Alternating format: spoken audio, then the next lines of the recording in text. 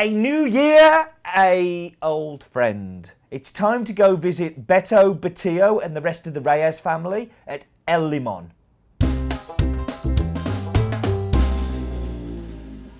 So this week we're off to Guatemala and somewhere, a well-trodden path. We have our own pathway to this farm on In My Mug. You may remember, about 3-4 weeks ago, we did the live In My Mug at Pollen in Manchester, where we talked about El Limon's Pacamara washed. This week we've got another washed coffee from El Limon, but the Bourbon.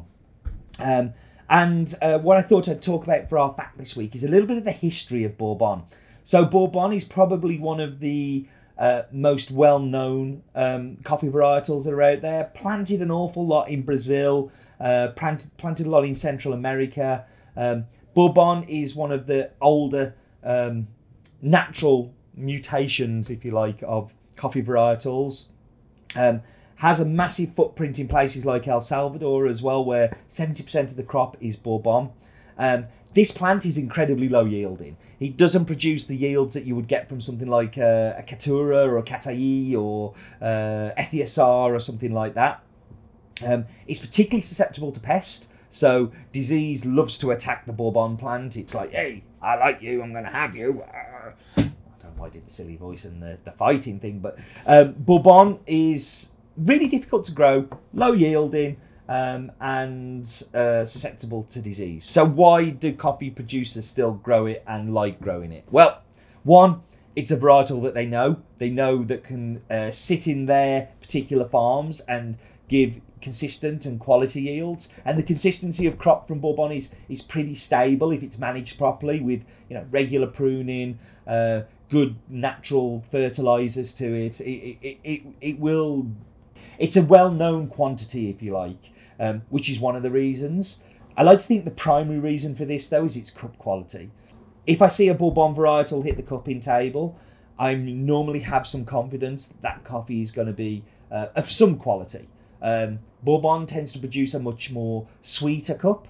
It brings an acidity with it that is not dominant but present, and it has a complexity of flavours that you don't necessarily find in all of the kind of coffee varietals, which I think is really interesting. And this is why Beto and the family have decided to persevere with Bourbon, because they have confidence in it that year on year that their cup quality is going to be there. The family have been on the farm now for around about 30 years. It is a properly family-run farm.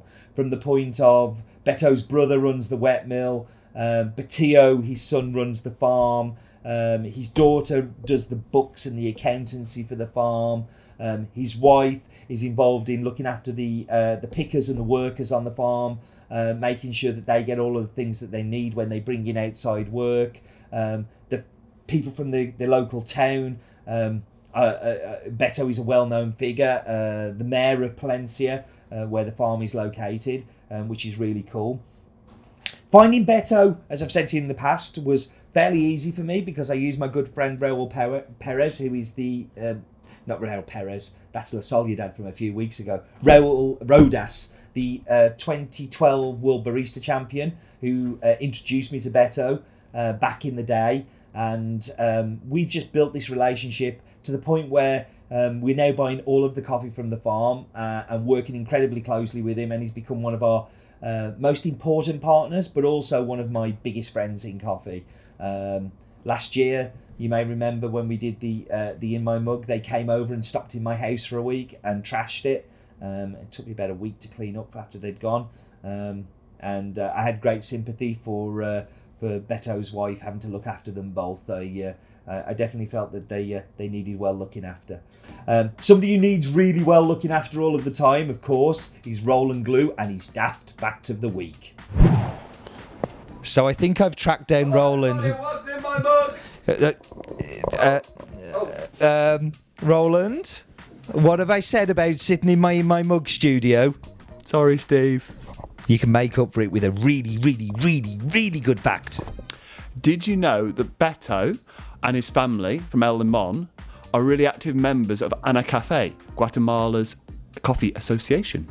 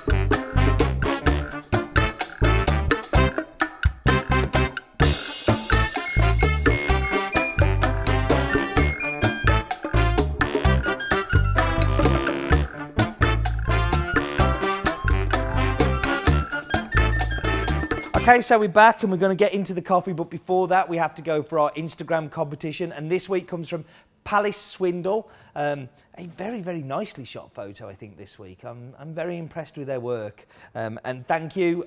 Your prize is in the way, on the post on its way to you. Actually, we can't post it because we're not allowed to send love through the post. It could damage the postman and everything. So, yeah, we'll send it through the screen. So time for coffee. Let's dive in. So the first thing you notice about this is the acidity. It has a really strong acidity. Talked to you before about how clean this coffee is going to be. And that cleanliness lets you see the acidity. Super malic. So I want you to think like green apple, red apple, kind of a little bit of a hazelnut tinge to it as well. Deep, deep, deep. I'm sure that when you're tasting this coffee at home, you're going to be tasting things that I don't taste. I think there's a little bit of milk chocolate in there as well. Like, there's just layers of flavour. There's layers of things going on. You know when you get like a bottle of wine that is like really like, wow, this is just so many different flavours in one glass. This is the wine equivalent. I'm really interested about why that slow fermentation makes it taste that way. It's really, really interesting, and I'm looking forward to going and spending some time with Raoul early this year and try and learn a little bit more about these experiments and what he's learning and what he's finding out. What I'm finding out is our time is coming to the end. Thank you for joining me, and do remember, life is too short for bad coffee.